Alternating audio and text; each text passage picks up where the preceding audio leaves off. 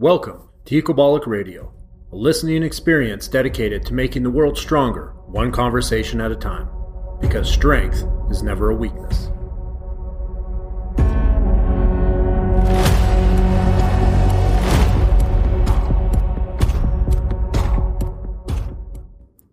Welcome to Ecobolic Radio with your host, Derek Woodsky. In today's episode, I sit down with longtime friend and teammate Robin Lyons.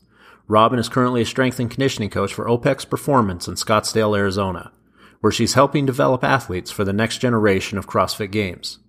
Robin herself placed 7th at the CrossFit Games, as well as 5 All-Americans in track and field and 2 national championships in Canadian athletics. Robin and I are going to step back in the time machine and go over a career that's involved drug suspensions, crazy college stories, and what it's like to prepare athletes for the next generation of sport. All right, Robin, welcome to the show. How are you doing today? I'm doing fantastic and looking forward to talking with you, Derek. It's been a while. Yeah, it's been a while. Last time that we got on a call where we were really able to sort of hash out some stuff is we did, I think, maybe like an in-house interview for your athletes at OPEX, if I'm not mistaken. Yes. And that was a while ago. Gosh. 2 years ago? Yeah, that was. Yeah. Yep. So before we get into it, where are you living right now? How's life? How's things? Things are great. I'm up in the woods, actually. I was down in the desert for the last 4 years, down in Scottsdale, on site with OPEX, and then decided that, where I was at in my career and what I could continue to do, which is coach for OPEX remotely. I wanted to be in a place where I could wake up in the morning and potentially run into a moose. I don't know if that's a normal thing to ponder, but I just wanted to be back up in the mountains and have access. And well, so I'm up here in Idaho. And I think it's pretty normal when you grow up in northern Alberta. Yeah, I mean, that's a totally different monster. I mean, if I was up where you were, up in, Golden area and right deep in the, where Revelstoke is and all that, that's a sweet area. As I like to refer to it as the soul of the universe. Oh, totally. I mean, but when you talk about central Alberta, I don't think those two things go together. It's totally different worlds. So central Alberta and beautiful geography are not in the same sentence? Exactly. Yeah. I think we were talking about the Cowboys and, kind of like the weird South Edmonton Cowboys earlier. So that's kind of what I don't get a good feeling. Let's just say it's not a warm feeling. It's not a fuzzy feeling. And now because of that comment, the 3 people from northern Alberta will never listen to this show again. Let's just say I've never been to my high school, when you come back there and reunions. I've never been up back to Ponoka. Let's just say that. You know where else I've never been back to? And now I feel slightly guilty admitting it. I have not been back to the University of Wyoming since we graduated. You know what? Okay. Me neither. But I drove through Laramie last summer. I was going down for a conference down in Boulder. And I drove through Laramie and I was like, man, I started getting this anxiety and I started going, man, I haven't been back here in a while. And I drove through that town and I got to tell you, it was a depressing feeling. And it really was, I don't know if it's just the whole dynamic of, the experience, the experience while I was there, but it just wasn't, and it just looked depressing. Like it just, the town I was like, man, I actually made it here for, several years. I was like, yeah. Well, that's exactly it. Let's talk about that a little bit, because for those that are listening, Robin and I were teammates at the University of Wyoming from about 1998 to 2001. Mm-hmm. And we had a really good group of athletes at Wyoming at the time, about 20 athletes. We had 4 qualify for the Olympics that we'll talk about in a minute. 3, I believe, went. There should have been a 4th. We're going to get into that if it's not too sour Sure. or painful of a topic. But that's where we're going. That's where this anxiety is coming from. And I have a similar shitload of anxiety related to the University of Wyoming that I probably should deal with. But I lost the ability to walk when I was at the University of Wyoming for almost a year.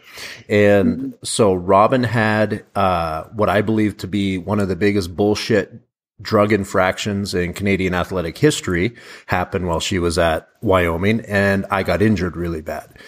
So for both of us, even though you were a 5-time All-American for the University of Wyoming, as well as you know, two-time Canadian national champion during that time, you also got hit with an over-the-counter metabolite test back in the days when, you know, this is pre-pro hormones. This is pre any of the supplement stuff going on. So it was, as you know, couldn't be a better example of the Wild West would be how supplement companies were doing business back then. You know, we're in 2018, 20 years later, and people are still getting fucked over by dirty supplements. And you bought a supplement over the counter at Walmart and you had metabolites show up in your urine. Yeah, it was those, I was taking everything at that point, and we can talk about that as well, just in terms of, you know, the tone. I think getting to Wyoming, working with a specific coach, and you know, the mindset of, you know, we were desperate athletes. We were recruited for a reason. We were recruited to win. We were recruited to win, and we were hard eggs, and that's why we were recruited. You know, there was people that were recruited that didn't make the system more than 3 months. Yep. But there was a reason why we were selected to be there. And we had nothing to lose. And with that attitude as well, I think we also played everything we could to the line to prove in our life whatever was important at that time, whether it was validation or recognition or just, you know, success, which everybody was shooting for. You know, I think there was a lot of things behind closed doors that was going on too with, you know, what was expected of us as athletes. And I'll just kind of leave it at that. But absolutely. In terms of, you know, my supplement use during that time, you're right. It was like you go GNC and buy Androsten and ephedra back then. And absolutely. You could get ephedra at a truck stop still. Oh, totally. Right. And yeah. And, you know, back in that time, you know, I was taking animal packs and everything that you possibly could, you know, and that was, again, I think top down, the leadership role at that point too, in terms of like, oh, you need to be doing this, this, and this, and this to make sure that you're, you know, successful, all in. Yeah. And the pressure to be all in by that coach was fucking unbelievable. Yes. Like, the only reason we didn't have more people test positive potentially for real things like anabolics and this and that is because back then, in all honesty, it was a lot fucking harder to do. It wasn't like you could get on the internet and order who knows what from whateverville. Back then, you actually had to figure out how to get drugs. So we were doing the next best thing, and we were using a shitload of over-the-counter bullshit products because Mark McGuire just got popped, basically. Yeah. Yeah. And that was unfortunately, you know, I guess you could say it is what it is, but that's what we walked into. And that's, you know, we recruited for a reason because he knew we would do what it would take in terms of what he believed to be the best method to get what he wanted, which was wins. Right. And then for us on the other side, yeah, we wanted success. So unfortunately, there was a lot of gray area in that to do that. A lot of gray area. And, you know, we sort of laugh, some of us that have crossed paths since, that we really refer to his program as the crocodile program, because the only people that made it through that system without becoming extinct were human crocodiles. They just had a little bit more resilience, maybe a little bit of good luck, but for the most part, they survived evolution. And that's not the way to run a program. But the argument can be made, because he did it again at another university, it does seem to be the way to get fast results at the NCAAs. Yeah, and that's the time the coaches are given, and that's the buy-in, right? It's like you have 4 years to get a group of athletes to prove your success as a coach, and then, you know, as the athletes, and, you know, I bought in too. I was like, fuck, in 2 years I can go to the Olympics. Right. Hell yeah, sign me up. And right. And where is that realistically though? Like, there's no fucking program out there for 2 years that can go to the Olympics. I mean, you're talking about 12-year programs. Right. And so I think the psychology around that too was just, you know, you wanted this instant gratification. We were bought into that. And, you know, we had the carrot swinging in front of us to get it. So. And that brings up a good point. And I know we've talked about this just, you know, in friendly conversation in the past, but let's go back in time a little bit to that era, because, you know, you're in the heat of of training for performance now as a coach, and we'll get into that. But take us back, 20 years, what it was like with your female crew at the University of Wyoming, because you guys were achieving standards that no one will typically ever know about, that even to this day, you see Steffi Cohen do something on Instagram and everybody basically shits in their hat like it's the first time it's ever been done. And you're like, that's pretty cool, but I remember when. So, what kind of performance were you training with back in 1998 at Wyoming in terms of just loads on the bar and what people were doing? Oh, for sure. And I often forget that, to be honest. So do I. And it's hard to bring, this audience that we're talking to, the actual picture of what that weight room looked like. I mean, we scared the football team. And, and I say us as a team, I mean, all of us, men and women, were doing numbers in there that I just remember Scott Bennett going like, what the fuck? Yes. I mean, he just thought it was amazing just to watch it. And so, yeah, I mean, it was, if we weren't clean and jerking 225, you were weak. Very weak. And we're talking the women's team. Yes, this is women's, and and Larry Judge, I just said his name, he'll survive. He'll be okay. Walking the gym and basically just like this, like, I don't even know what you would call it, but just sleeking the gym, like looking at the loads. And like, I mean, you were just like pressed to hit these numbers and do it quickly. I mean, talk about fast tracking. I mean, I went from like a 95-pound clean to a 215 clean in a year. In a year, right? In a year, right? Yeah. And doing it for reps. I mean, this is like, you start talking about volume of that type of repetition. And right. And so there was absolutely specific protocols, I think, just in terms of recovery and things that we had to do. It's like almost being a professional football player. And, like those guys are on a specific drug program, most of them. Why? To survive the season of 180 games, or even professional baseball players might be a better example too, but just the volume of what you're expected to show up for. Like, you need to show up and be able to do A, B, and C. And if you're not doing A, B, and C, you're going to get reamed for it. And I got reamed plenty of times. You got reamed so much that we even ran. Right. Like, I remember clearly running stairs for something you said, and it's like, how is that possible? How am I running stairs right now because she parked her car in a non-parking zone? Oh, I had issues with compliance. I think there's a lot of breaking of my own psychological stuff too that he was trying to get into because he needed to have control. He needed to have control of me, and I fought that for a while.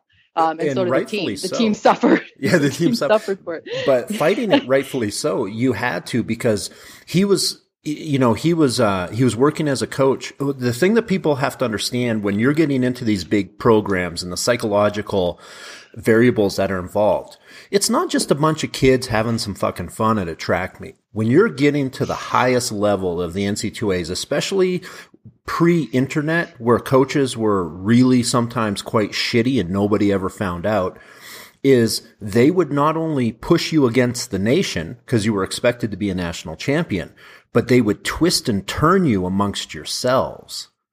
So he would say one thing to your teammate, then another to you, and a third to another teammate, and get you all firing against each other every day in practice. Not in a camaraderie way, but in a, holy fuck, they did this or they did that. And you start to secretly have animosity towards your training partners because the coach is manipulating the snake so badly in your head about it.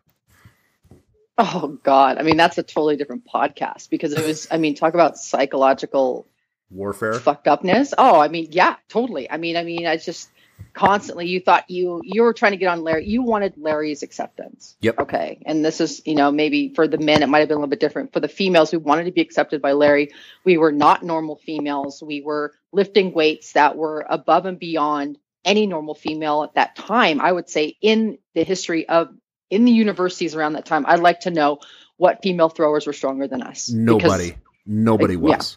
Yeah, right. I would even argue that our men were also that way. I agree. we had 5 guys bench over 450 pounds between the age of 18 and 22. We had 2 bench 500, and this is all raw, right? We're Yes. not weightlifters. We've already had, 12 hours of track and field practice throwing weighted implements. So we should be fucking shitbagged, and we're still lifting 6 days a week on his program. And Yes. and I don't know and I'm not sure if you remember this, but we lifted on a 3-and-3 schedule, meaning which the first 3 days and the last 3 days repeated themselves. All that changed is the first 3 days were for strength and the last 3 days were for volume. So if you squatted, say 4s on Monday, that same workout repeated on Thursday, but it was 10s. Yes, exactly. Huge volumes, right? Huge Yes. volumes.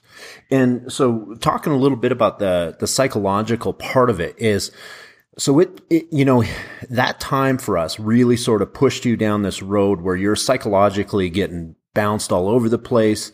You're never good enough. You're never meeting the standards of somebody that at the end of the day you find out had impossible standards because his standards actually didn't exist.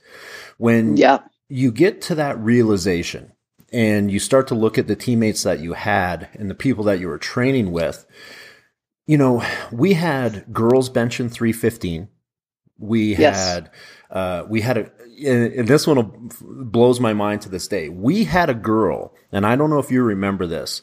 She eventually dropped out. She was from Southern Wyoming. She eventually dropped out. She was a Mormon girl because she was pregnant. And she finally had to leave school. But I remember her squatting 405, 45 while she was pregnant, and she was hiding it because she was a Mormon girl and didn't want to get into trouble. And I know exactly what you're talking about. Right? Yeah. And she was already 3 months pregnant when she finally came out and said that she had to drop out of school. And I'm like, and I'm doing the math in my head. And I'm like, hold on a second. So she was 2 months pregnant or 2.5 months pregnant when she squatted 405 for 5. How strong are these people? Like, I remember having that, you know what I mean? I'm like having those thoughts. And that's a girl that no one will ever hear of in terms of the strength and conditioning world. A 405 for 5 squatter. Derek, I remember when she hit that number, like all of a sudden my 360 didn't matter anymore. And I was like, holy shit, I'm not good enough. And like 400 was the next mark. I mean, yep. It was just sick. I mean, at the same time, it's very like for us, our types, I think it was very, at that point in our lives, like, oh man, this is just purpose and drive and blah, blah, blah. But, God. And so when you eventually hit your top numbers, you were what, about a 405 squat? No, I never hit 400. What? God, my femurs are way too fucking long for that. I got long femurs. I can't squat 405. I know. Plus, I'm a chick. Fuck off. I still want to, acknowledge that at that time too. I think Larry forgot that we were all females, by the way. Yeah, exactly. I think that when I finally broke down and cried to him one time, I think it was another time when I had to take summer school because I was obviously not doing well in school and I had to up my grades because I wasn't showing up for class because I was training so much. Yep. But so I was in summer school and I was running out to do practice because this is, we're still training through the summer. I think Dawn Ellerby was out there and Jessica and Kevin Manning. And anyway, I was 15 minutes late because I had to run from my class to get to there. And I knew he was going to say something. And sure enough, he's whispering in Dawn's ear. And, oh, God. And then Dawn goes, Robin, run 2 miles. 2 miles. And this was like year 2, right? And I just fucking looked at all of them. I just gave them 2 fucking fuck yous. I'm like, fuck you, Larry Judge. And Kevin's his face was just like, oh shit. And then Larry's like, didn't do anything. He never does. He just kind of like, ooh. Yep. And, Dawn's like, what'd you say? And I just said, I'm going to freaking practice. Like, this is huge Fabascal thing. Yep. And Kevin grabs me and he comes running to me, grabs me and throws me in his truck and he drives me to the weight room. Yep. And he's like, calm down, Lyons, calm down. And he throws me a cigarette, and I'm like puffing on this cigarette. And and we get to the weight room and I'm like, I'm going to just fucking lift weights today. I don't give a shit. And so he's like, all right, just calm down. He's trying to get me to just, because he thought it was bullshit too, right? Of course. And Larry shows up at the weight room, comes in there, he sees me lifting, Lyons, come here, and drags me out of the weight room, and this is so clear to my brain, and he's like, you don't have any fucking heart, you're freaking this and that, and he's just breathing me out. Yep. And I just lost it. I lost it finally after 2 years. 2 I years. just freaking bawled, and I said, fuck you. I said, I've given you everything. I said, more than I should be giving you. I've given you everything that I possibly have. And I said, I have more heart than you fucking know. And I was just like, wah.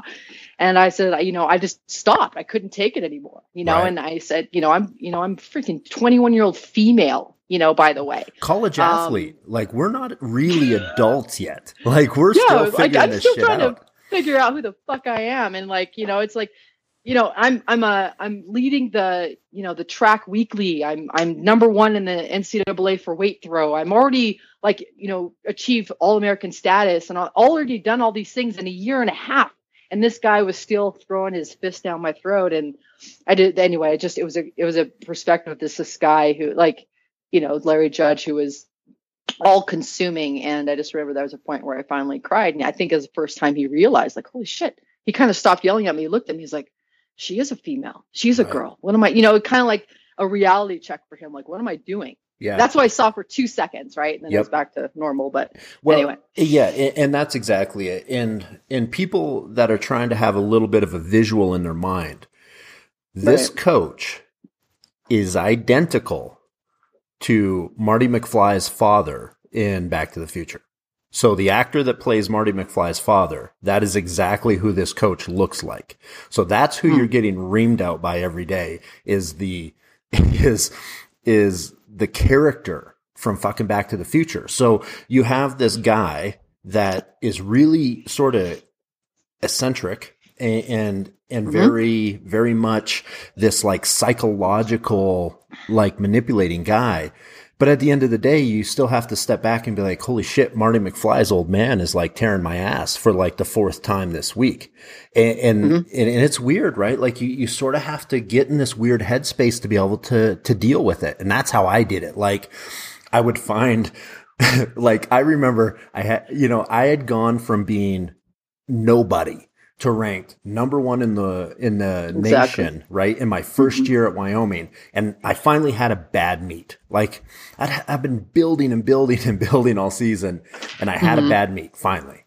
And I remember we're all standing there in a circle in front of everybody at Air Force Academy. I mean, parents, teachers, kids, fucking other coaches, other athletes that you're embarrassed to have see, an ass chewing in front of. And he goes to each one of us. He's like, you did this, you did this, you did this. Good job here. Whoever probably won the meet got the good job. And everybody else had a critique. And he gets to me and I'm just standing there looking at him like, okay, I know I did bad. What are you going to say? Like, what do I need to fix to get back on track? No, nothing needed to be fixed. He looked at me and he's like, yeah, you shit the bed. It's an embarrassment. And I was like, huh. I'm like, okay, I can't use that, but I'm going to store that. Thanks, coach. Thanks, coach. I'm going to store that one away in the old fucking psychological manifestation for later department because there's nothing I can do. Oh, okay. I shit the bed. Yeah. I'm not sure, but I think it's. But this is the fucked up part, Derek, is we were the most committed, hardworking athletes out there. During that time period. And just if I had an athlete like that, right, which I have a couple of great, hardworking athletes. I say a couple, I have quite a bit, but I'm just saying like the commitment and the dedication, the all-inness of that, and him to come back and just say something like that is just where it just makes me want to know, like, where's Larry Judge's head? Like what was he dealing with, and what is his history? Because it's like from abuse to abuse to abuse. Because that really becomes the answer, right? Like, because in my mind at that point, I was already starting to figure out some stuff about strength and conditioning. And I'm like, this is interesting. I've trained 14 times this week. 14. Exactly. And you're exactly. And you're wondering why I didn't have a good Saturday. Oh my God. Okay. That's what exactly I was trying to say is like, he's not talking to a lazy athlete. He's not talking to somebody who's not putting all the all their chips in a bucket and doing what he says. We did everything he said to a degree where, to a degree of failure. Yes. To a degree of like, there was no way we could succeed in that program. Nope. No one could succeed in that program. Nope. And it was fake. The success that was in there was fake. Yes. To a degree. And I don't know if I don't want to construe that to saying like discredit any of our winnings and what we've done, but I'm saying like there was nothing after that. So when we were done with that program, there was nothing after that. And, if we had to rebuild ourselves, Derek, and not everybody had the ability to rebuild themselves. No, you're exactly right. A lot of people from that era faded away. And I always, to this day, 2 decades later, I judge a program very much on whether or not say they have a 70-foot shot putter, okay, which we know in America in the men's side to be world class, or the potential for an Olympic team. If I see a program produce a 70-footer in 4 years and then that athlete never touches a shot put again, I know they probably went through something similar to the shit we went through. Yes. Whereas when I see a program produce an athlete and then that athlete continues for a few more years, they probably had a good go. They probably had slow, methodical development, and they probably had a coach that wasn't trying to steal their soul for the sake of their own accolades, right? Exactly. So that sort of transitions us. Well, for one, it definitely answers the question as to why we've not been back to Laramie, Wyoming. We need to write a book about that. There needs to be a book about like the misfit cowboys and cowgirls or something. I'll tell you what, it would be a bestseller because there was some shit that went awry in that period that would have a direct impact. Not only would it be entertaining as shit, like people have to understand, the guys team used to hang out in the backyard of one of the athletes' house. And that house had a fence that was sort of right off the main street of Laramie. And we'd be in the backyard drinking beers. Back then it seemed like half the team smoked. It was pretty funny, right? So half of us didn't, half did. So those that smoked would be out in the backyard, would all be drinking beers. And I remember seeing as we used to think, the girls' car. So it was like Tamara's Honda or something like this, as a green car. I remember one night we seen it go flying by. We're like, hey, there goes the girls team, right? So there's probably like 7 girls in a car that holds 4, right? And then we see the car go flying by again like 10 minutes later. And then we see police cars. And then we find out that perhaps this car may have ran over a gas pump at the local gas station and ripped it out of the ground, right? Right. Right. So the guys team the whole night sees this happen. And then a phone call comes into the house. Oh my God, Kevin, we ran over a gas pump, ripping it out of the ground, and we fled the scene. And so I remember, so the guys team is sitting there going, in the backyard, half are smoking, stressed out of their fucking head. So now they're smoking like twice as fast. And I remember all anyone was thinking was, do you think we're going to have to run? Do you think do you think we're going to have to run on Monday for this massive federal crime? And let's get this straight. Okay. Let's talk about running and why that was such a torturous thing. In college, Larry Judge wanted me to be 200 pounds. Yes, okay? That's a really good point. He wanted me to be 300. Yes. So, I mean, every day, Lions, get on the scale. Like on the scale, like please don't be under 175. Yeah, a total reverse psychology of what people would actually think. You're like, oh my God, I hope I'm not under 175 as a female, 21 years of age. Oh God, we were in Kansas State. Just, I think Kansas or somewhere out freaking in the flats. But I didn't win. So it was a crime. And we got, how we lift after every meet, by the way. So Let's just not forget that training session after the track meet. We went down and freaking tried to bax out after a track meet, correct? Every time. And before we talk about your weight going up, what people have to realize is our biggest, heaviest, our highest intensity lifting session was right after we competed on Saturdays, no matter where we were in the country. So if we were in Podunk, Nebraska, we found a gym or got to use theirs and we did our lift. So, on top of all the other shit that we were doing, The craziest fucking thing I ever saw, Robin, in this situation, we had a guy who was a 61-foot shot putter. That was his PR. In Nebraska, he throws like 60'9". So he's within like a few % of his lifetime best. He then goes into the weight room in front of the entire field house because the weight room was on the field house floor. That same athlete squats 705 for 4 with just a belt, right? So Jason Hammond squats 705 for 4. Larry chewed his ass. And the reason that he chewed his ass in front of everybody was, well, you must have had more in you if you could still squat 705 for 4. Yes. How fucked up. Psychology is crazy. So now he's throwing you on the scale in flyover state America. Tell us about that.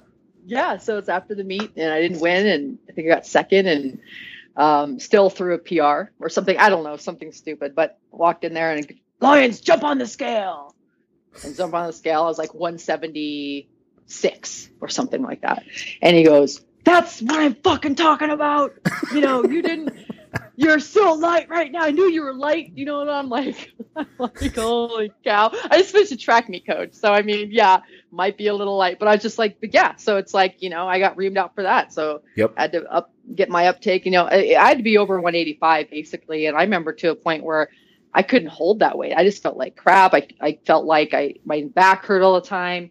And then finally, like when I kind of grew up a little bit through that process, which was kind of amazing that you could grow up to that, but grew up and realized, I'm going to take some responsibility on my own and just do what feels good for me. And that was the year he basically said nothing to me, which was kind of a great freedom of release. But, and I ended up averaging, 178, which was a good weight for me at that time. But yeah, I mean, over 185 for me, and I'm 5'8", and now, I weigh 150 pounds. But that took me a while to get out of too. And I remember him always saying, oh, you can lose the weight when you're done. It's like, that doesn't really work that way when you're psychologically attached to weight and strength.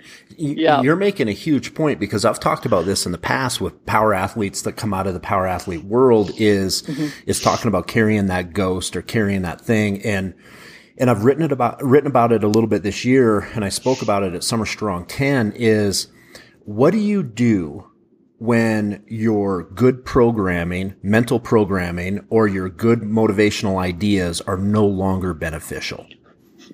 So what happens when how you programmed your brain for success is no longer successful?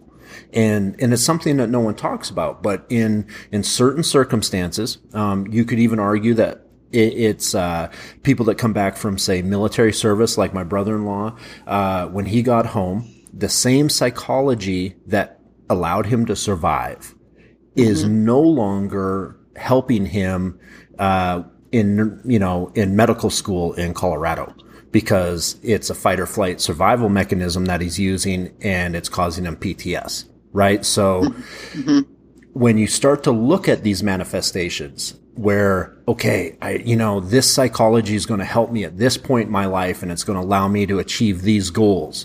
But when that ship, reaches harbor and that same psychology now is a detriment, it's really fucking hard to reprogram that, because it had such a positive or life-saving or success-inducing, depending on the scenario, manifestation.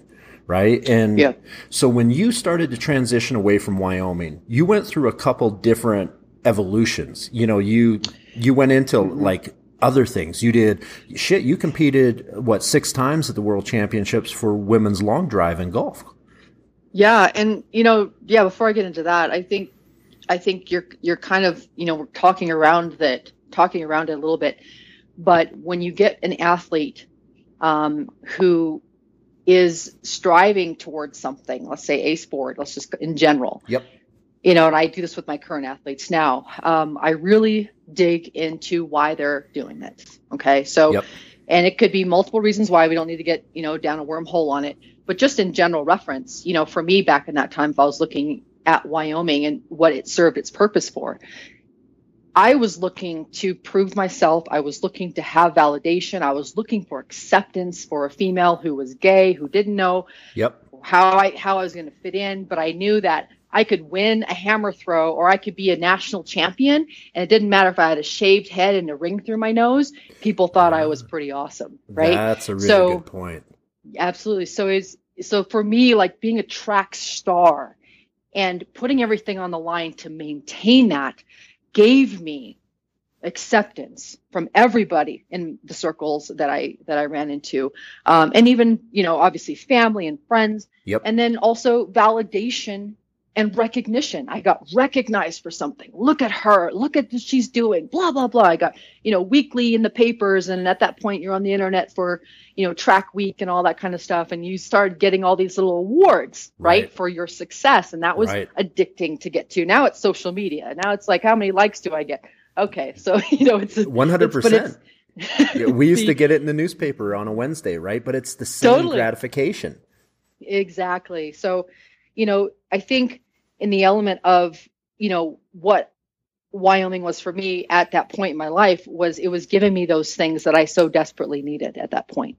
And so it was natural, I guess, for me to jump to the next thing. So, for me, it was long drive golf. It was the Canadian bobsleigh. I kept chasing ways to validate and gain acceptance and recognition in my life, right? Because I never stopped the madness, never stopped like the speeding car, and just took a second and said, okay, where are you going and what do you want? What do you really want, Robin? And I raced that car as hard as I possibly could. So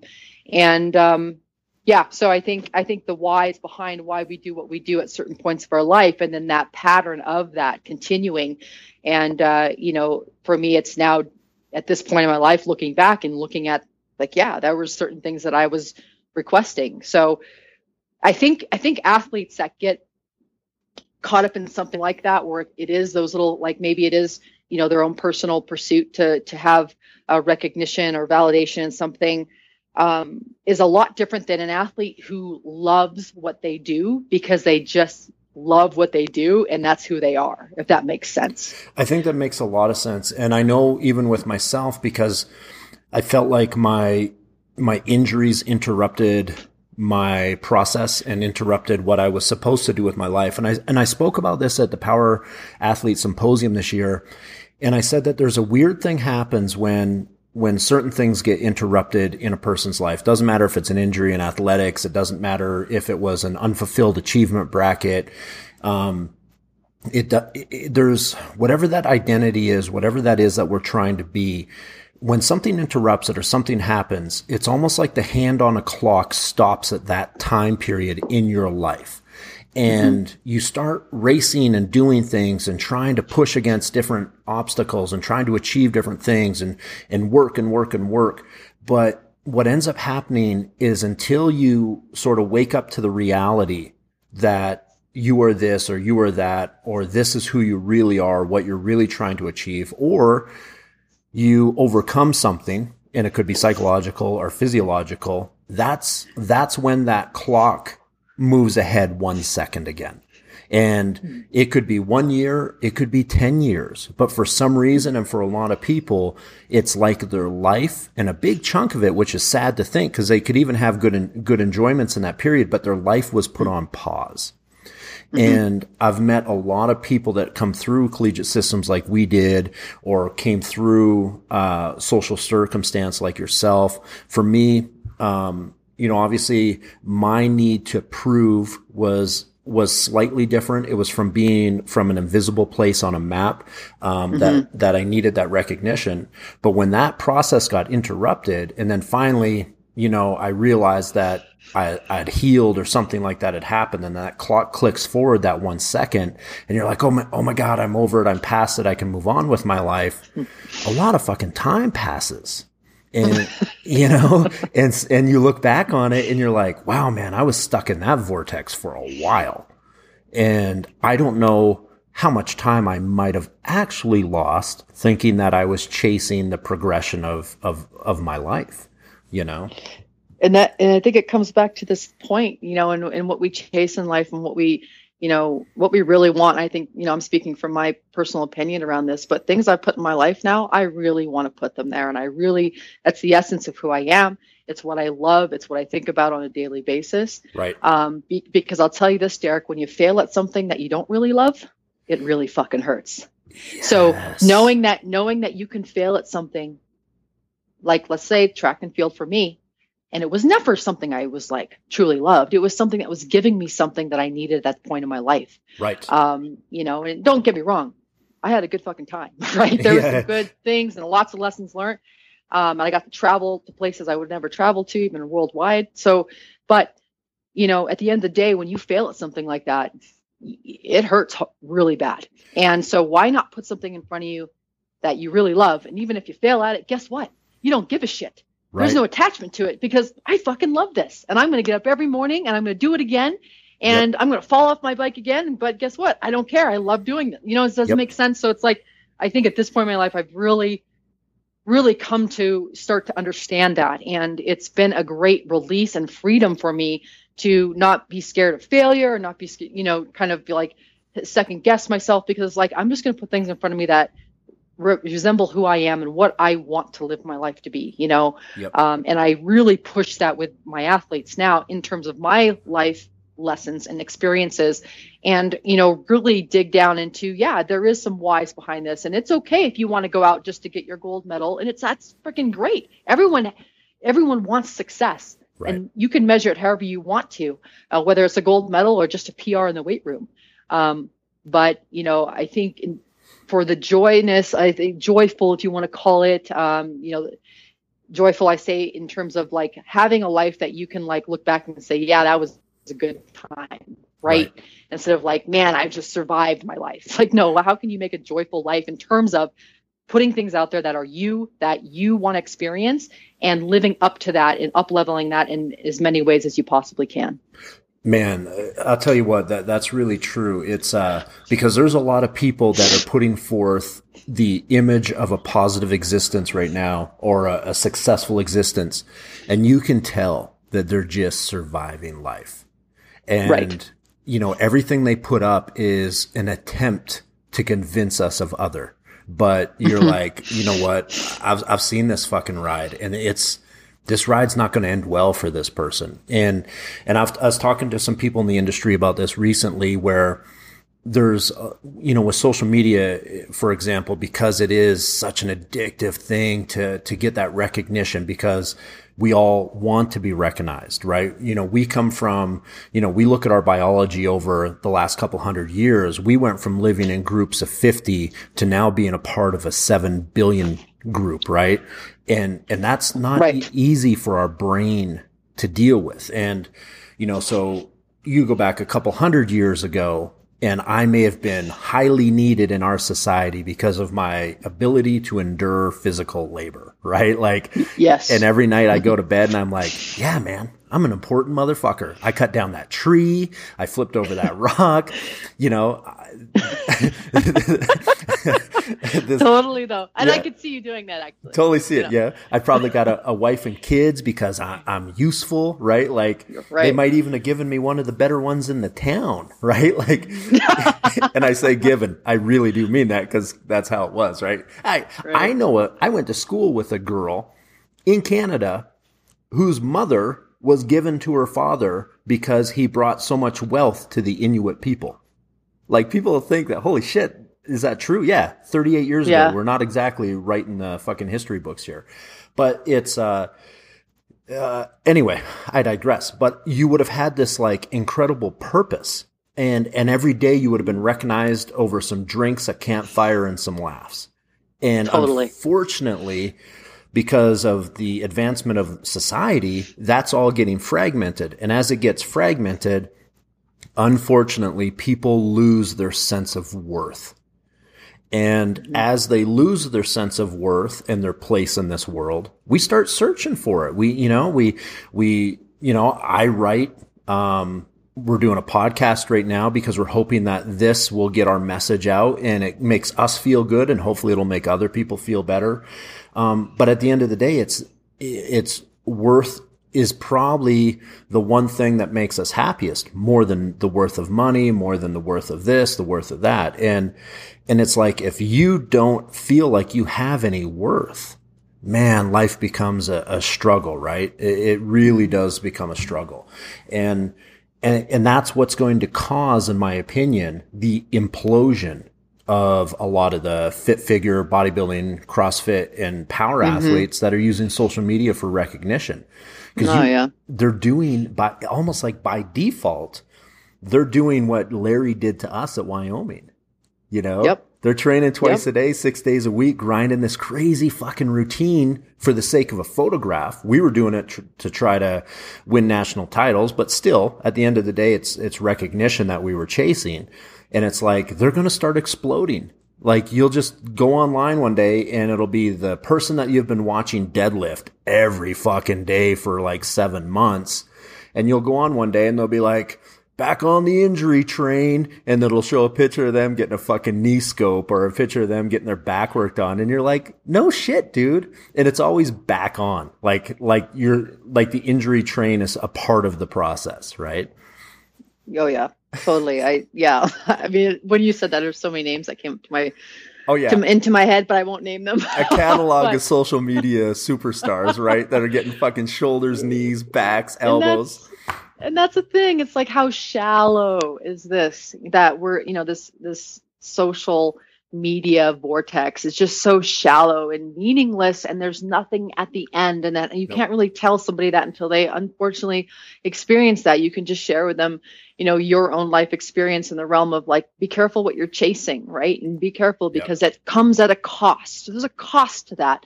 And are you willing to give that? Are you willing to lose some of that, and I'm just saying that in general sense, but there's a cost to what they're doing. And then, the gain is just instant gratification. Oh, I got a like, that's instant gratification, but there's a cost to that in the long run. Yep. And it unfortunately, it is an empty road at the end. There is a dead end to this. And then they're left with no likes. And then they're left with like, well, what was that for? And that's what I always give to my athletes, like, why are you doing this? What do you want to get out of this? You want to get it, let's really dig into this more. So it's like, when you put this in front of you, is it really because you love doing this? You love the process of this training in the sport, or do you just love the process of your Instagram likes? Because I'm not going to coach Instagram likes, right? And my first interviews with all my athletes, it's very, very blunt and dry.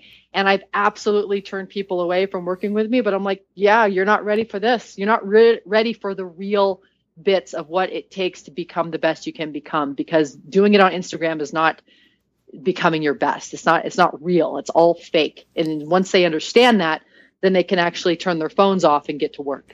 You make a very good point, because it is fleeting. We have an electronic attack tomorrow and we lose electricity for the next 5 days. Literally five days, there's a lot of people in their brain have gone out of work. Like, they're like, oh, I don't have electricity. I don't have a job. If I don't have a job and electricity, I actually don't exist. Holy fuck, without electricity, I don't exist. What does that make me? A fucking robot. You have turned yourself into a social media robot, because if you require electricity for a sense of self-worth and existence on this planet, you're a fucking android. Congratulations, right? Exactly. How fucked up is that, right? And how many people would actually still be doing what they're doing if there wasn't social media? That'd be my question. So if we took away the phones and threw them away for a year, would you still be training and doing the things that you need to do that's required for what you're trying to achieve? And if you would say no to that, then guess what? There's the truth. There's truth, People right? hate the truth. Like, how many gym memberships would dry up without instant gratification of the social media network? That's fucked up. That's heavy. It's sort of weird, and people sort of suck. But when we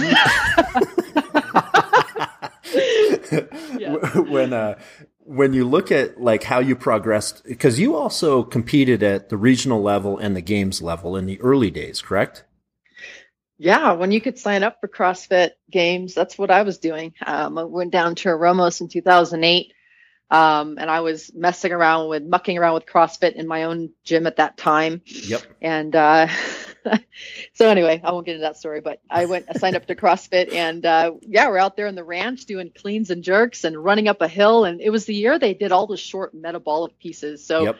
I actually had a lot of success in that, which the only thing I couldn't do at that time was burpees, because it's just too much capacity work that I didn't have built up. But I ended up 7th that year, and I was like, oh my God, this is my new thing. This is what I can do. Like chasing after this. So I continued that. Okay, hold on 1 second.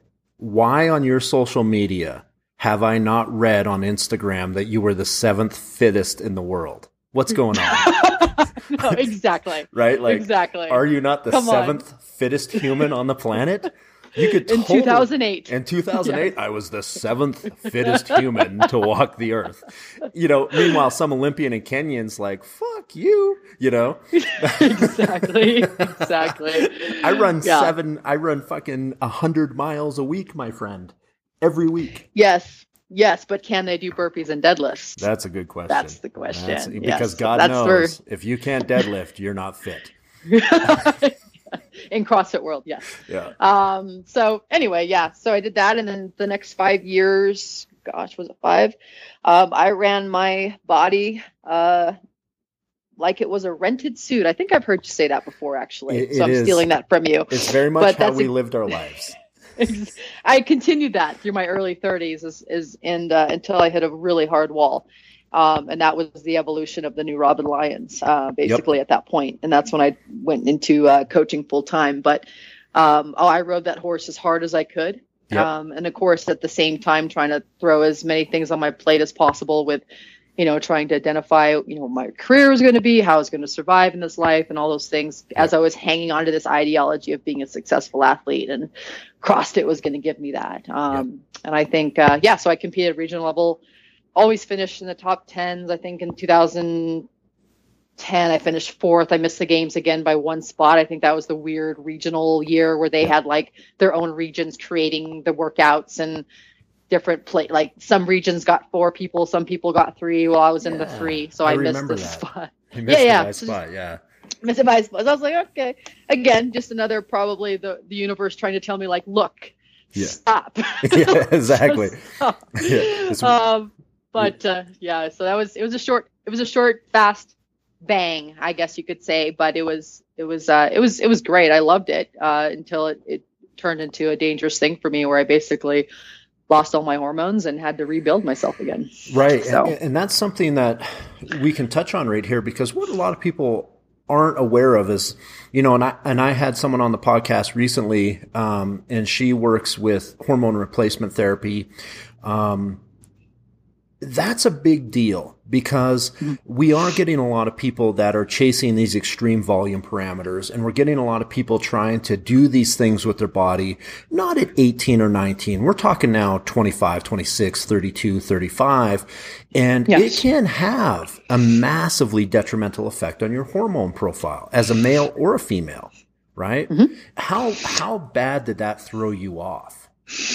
Yeah, well, I think one of the big precursors for me was that I already came into the sport with a lot of damage already on a physiological level, minus the psychological. But I was already coming in with a partially empty tank. So for sure. There was, with biological age, training age, again, I had success immediately in CrossFit at that time, because I had this huge training history that allowed me to do like the chest to bar pull-ups and the things that at that point of the CrossFit era was really relatively new. Like, holy shit, you could do chest to bar pull-ups and you can do muscle ups and all these things. I could do those because of the extensive amount of reps that I did prior to that. Right. The things that changed for me was when I had to try to do the type of contractions under metabolic fatigue. That's where the damage comes in, because now all of a sudden me doing a strict pull-up and a deadlift is a lot different than doing a chest to bar pull-up and burpees and touch and go cleans, in terms of what's happening under the hood.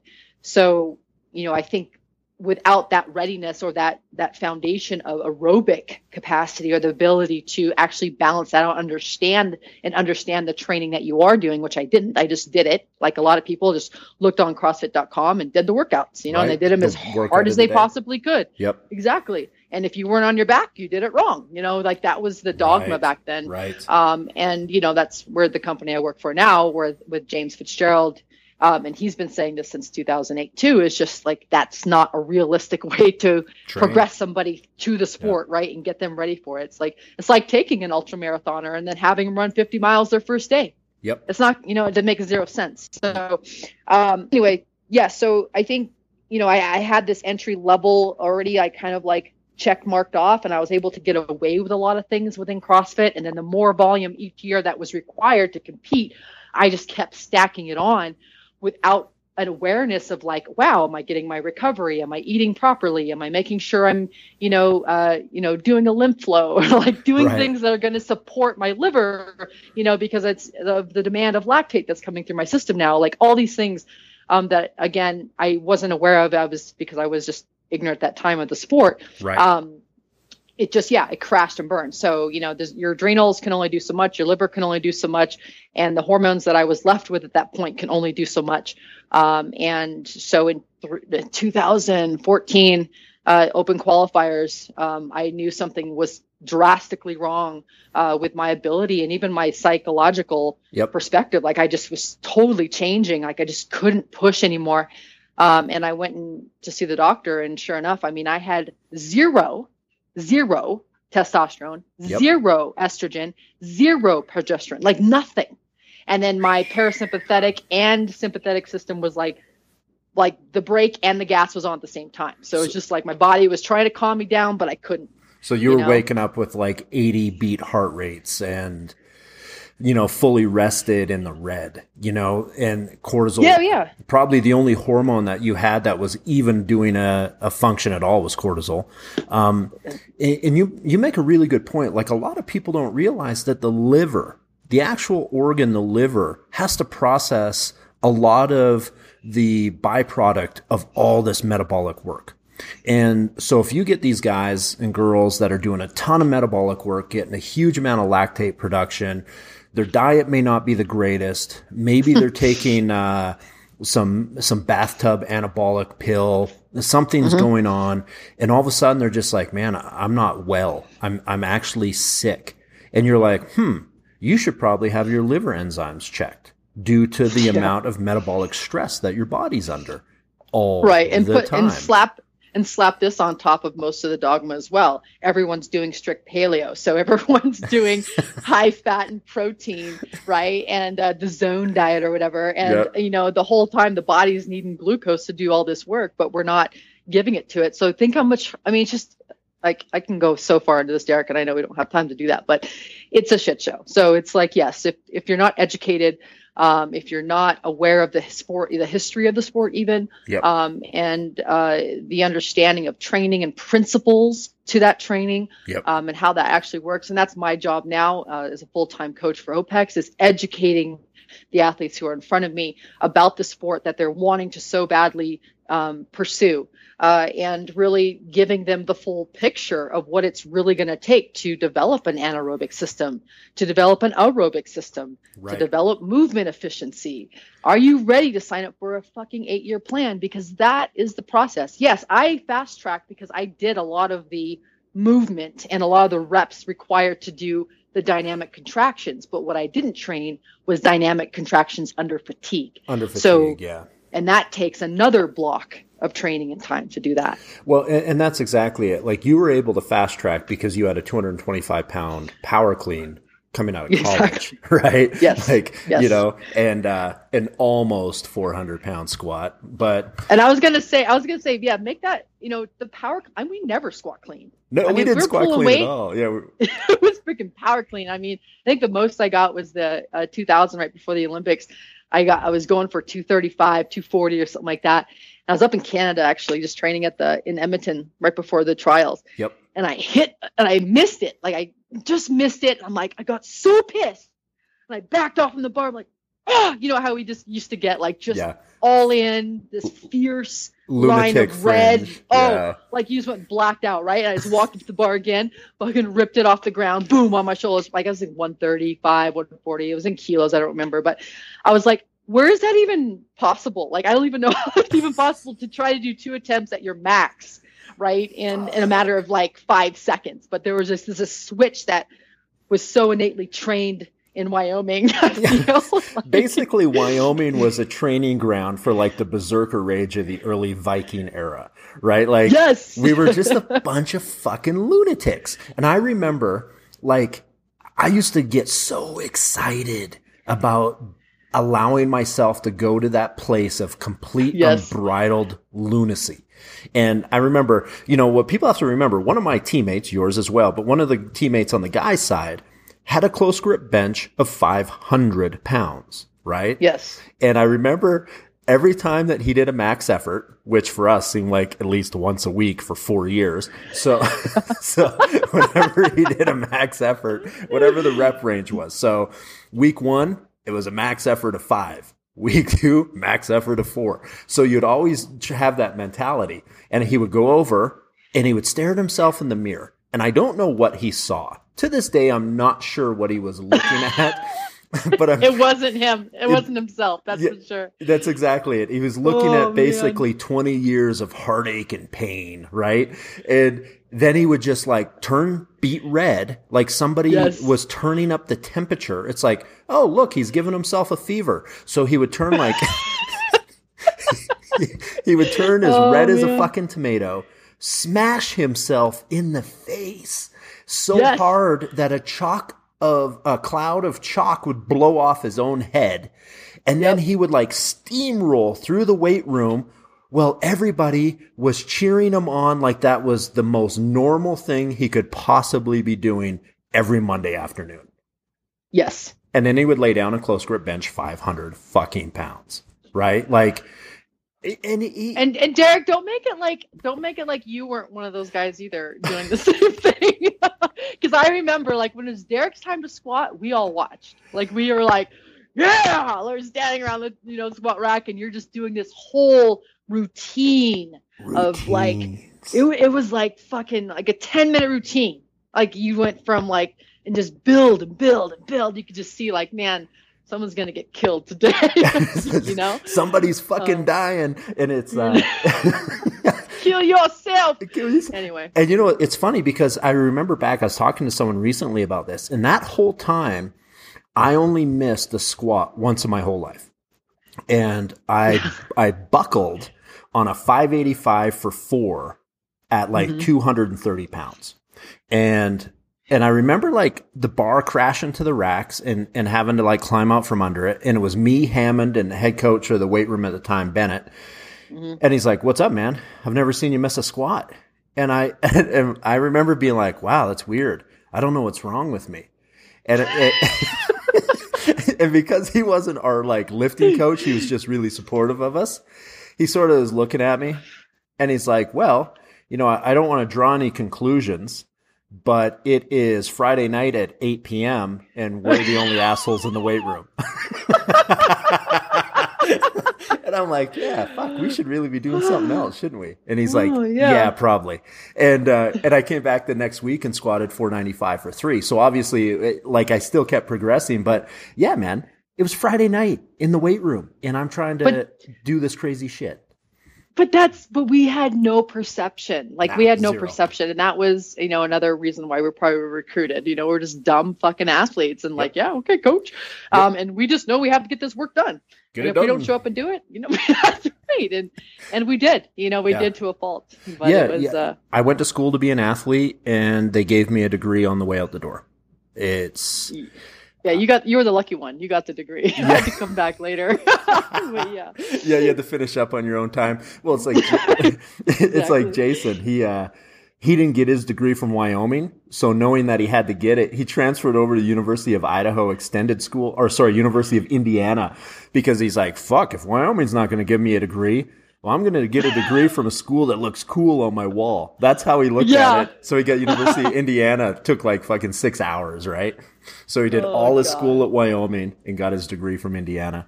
But before I let you off, just talk a little bit about how you set up some of your training now, because we've given all these people this huge story of like, fuck, this is what it was like.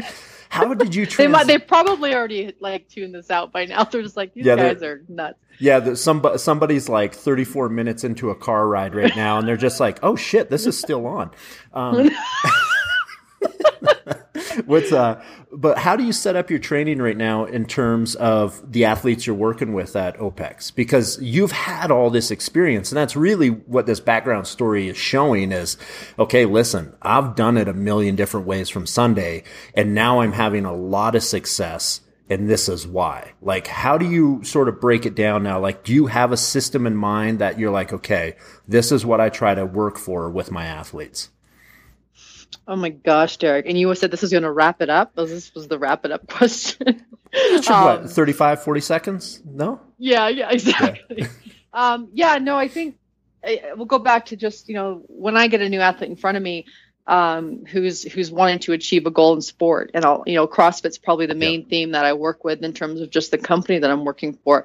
But I do work, one-offs on other sports as well. But, I start with, again, what we talked about earlier and really just interviewing the athlete and getting an understanding of kind of who they are as a person, their temperament, what brought them to this point now. Are they, maybe they're 14 years old, or maybe they are, 30 years old, still trying to, hang on to an aspect of their athleticism. So, I think it's really just a good conversation and trying to understand why they're doing what they're doing and what they're looking to achieve out of that.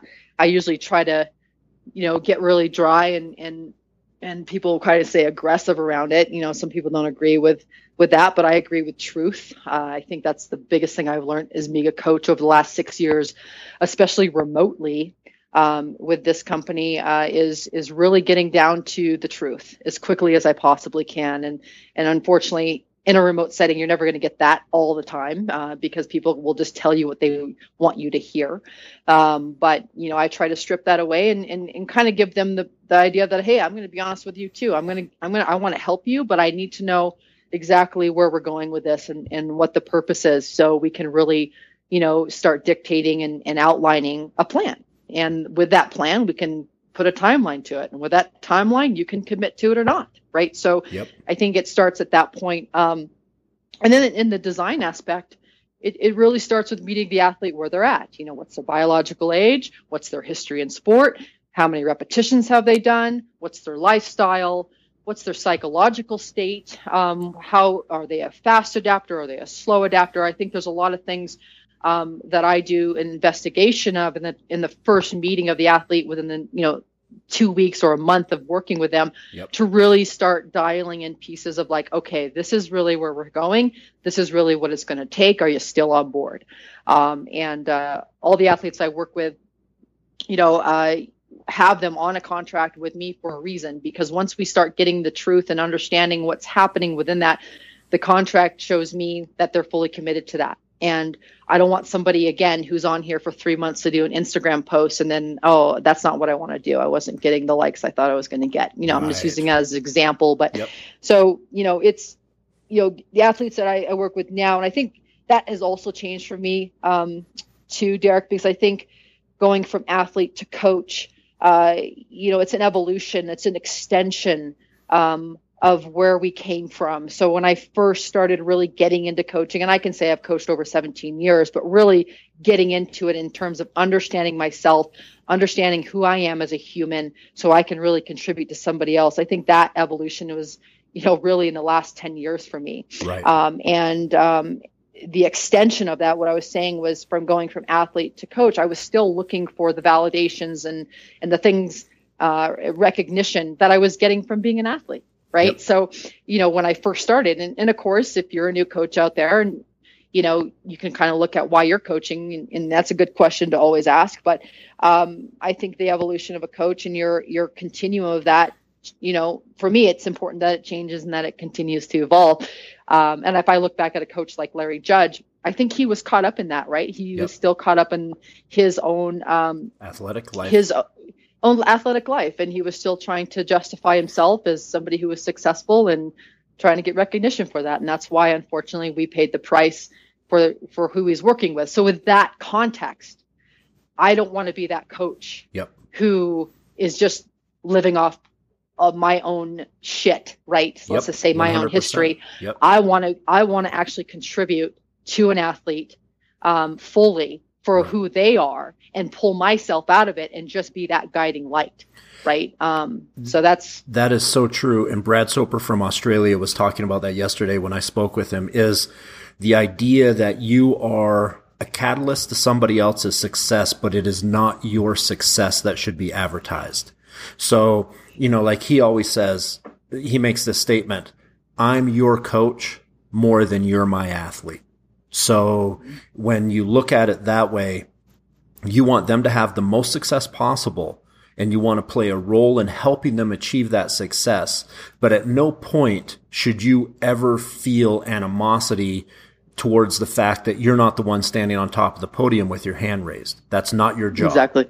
Your job is to guide these other people on their journey and hopefully be a much better guide than perhaps the one that we had at one time in our life. Exactly. And I think, like I said, the transition for me, that was a learned transition. And that was just a matter of awareness and a lot of, going into myself and having, conversations like, listen, what have we learned? What have we, looking back and reflecting on these pieces, what have you learned? And what do you want to give now? What are you going to give back? Are you just going to try to, suck people dry? Are you actually going to really, be a coach and honor that name, that word coach, because it's so fucking overdone now. Yes. And I know I've said the fuck word 500 times on this call, but I think it's just because I'm talking to you. But but I'm just saying, like, just really with emotion, because that name means a lot, and it is a powerful name if it's used inappropriately or if it's used appropriately. And so, I think my responsibility that, I take ownership in and I actually get fulfillment from is really refining that name for myself and being able to now provide a guided experience for an athlete so they can live in that element that they're searching for and potentially achieve and grow through their own journey of sport. And here I am just being able to contribute bits and pieces, but again, making it not about me. And I feel like that's really becoming stronger and stronger for me, because I know in one of my earlier years, it was like all about if they did well. And if they didn't, I had a shitty night, right? I was like, oh man. Right. And it's just, it was funny because when I started recognizing like, well, that's not fun for me either. Like, this isn't fun. This isn't something that's fulfilling at the end of the day. Like, what's fulfilling, and start asking those questions. And so it's now for me just being able to provide that. And, I know we're supposed to talk about the structure of training. I think meeting the athlete where they're at this point, the design is going to be dictative of that. So if they have zero experience and they're young, guess what? We're going to be doing bicep curls and we're going to learn how to swim. Right. Right. And if they're older athletes and they have a history, then we're going to manage the lifestyle pieces that need to be managed and really take ownership in that, not just kind of like bypass it like, oh yeah, I get my sleep. Like, no, do you get 8 hours of sleep solid, right? Are you sleeping between 10 and 6 solid, right. Are those pieces? And, are you chewing your food and all these things that, I remember, gosh, as a thrower, I think I would eat food in 5 seconds. Like, I never chewed my food. No one ever told me that was important. Nope. But when you get an older athlete in front of you who has to metabolize a lot of things during the day, and we don't want that gut having to work really hard. Those are the basic pieces that I think you can't bypass as a coach, that, hey, if you don't know this, I'm going to help you know this. This is part of my job and responsibility to get you educated on what you're signing up for, and what it takes to really be all in on that. And that's not just showing up and doing reps. So, Derek, I mean, it's a broad topic because, the design really starts with where the athlete is. With the individual in place. And right now, how many athletes are you programming for? Oh, man. Currently, I do my best when I'm around 60 to 50 in that range. So I feel like I can give more of myself and not just, some coaches take on more. That's, maybe they have better, time management skills than I do. But for me, I just really enjoy getting to know the individual and having a relationship. And in a remote setting, I feel like that number is good. So right now I'm in that range around the world. So how often do you go on site with the OPEX facility in Arizona?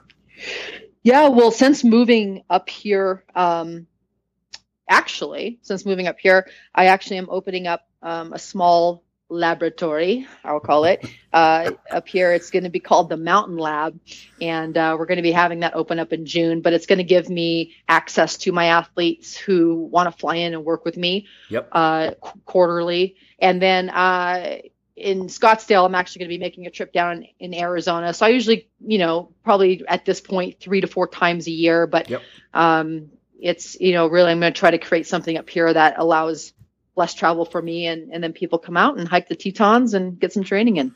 And what altitude are you guys at there? We are at 67. Nice. So you're going to get a little bit of that altitude training effect too by coming out to the training lab in your... Yeah, we'll come out here and train. We'll hit a hot sauna right after, and then, your EPO ratios will be really, really tight before you leave. So not such a bad way to do it, right? Yeah. It makes me laugh because we went to school at 7,200 feet, and it's, so there we are eating cheeseburgers and gaining weight at 7,200 feet, right? That's right. Just a product of misery. Yeah. I forgot Laramie was that high. Yeah. Third highest university in the country. You got Western States at 8,000 in Southern Colorado. Alamosa's at 76-ish. Yeah. And then Laramie was at 7222. Yeah. So 3 highest universities are in this part of the world. So as you can imagine, it must have really sucked for people coming up from Long Beach to play a little basketball at Laramie, Wyoming. Well, yeah. I mean, no wonder running sucked for us too. Now that I think about it. Misery. Everything sucked. It snowed in fucking August. So, and June. I remember. I've been every month that I've been in Laramie, Wyoming. So I've been there for a whole calendar year at one time or another, and I never saw a single month where a snowflake did not hit the ground. Wow. Yeah, exactly. Right. So with that being said, closing out, allow you to get back to your schedule. What do you got coming up where people might be crossing your path in the next 3 to 6 months?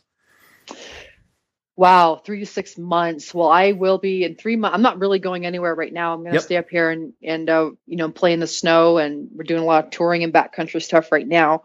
I'll be heading down to south Arizona. I'll be in OPEX probably the first week of April. I'm planning to be down there and working with a few athletes flying in, and then I'm heading up to Moab. I'm actually racing in an enduro race, mountain biking. I don't know if you ever heard about that, but I'll be racing a few races down in Moab and then down in Santa Fe, and kind of getting my vitamin D dose and a little bit of speed on my bike, which will be fun. And then I'll be coming back up in June to open up hopefully have the facility ready to go, just to kind of and run a few local things. So actually you saying that, I just actually was booking some workshops and talks for local athletes here, which a lot of them are, extreme athletes, whether they're skiers, mountain bikers, and road cyclists up here. So I'll be doing some workshops and talks around training and education on how to maximize their seasons, and just little simple fundamental things. But so I'll be running that up here for all through the summer, and then that's probably it though. So if you want to get a hold of me, please. What's the easiest way for people to track you down? Well, right now, the website that I'm creating up here for my own personal use is in the works, but you can always follow me on my Instagram handle, since we've been talking social media, which is Coach Robin Lyons, and then at opex.com. So you can get a hold of me there, obviously, for remote coaching or consultations through opexfit.com. Awesome. Well, as always, but granted, we have a 20-year-old relationship, so for me, I'm biased, but it is one of my favorite things to do is to catch up with you, and it's a shame that we don't do it more often. So I'm going to get your Santa Fe schedule from you, because I might be able to pop down if I'm in the country for that and check you out, and we'll be able to cross paths. But awesome. I can't thank you enough for being on the upstart of what I hope to be a pretty interesting podcast life for me. And I really appreciate it. Yeah, Derek, always a pleasure. And we'll definitely be in touch. All right. Thank you. Thank you for listening to Ecobolic Radio. For more information about upcoming guests and episodes, please follow Derek Witzke on his Instagram or at derekwitzke.com.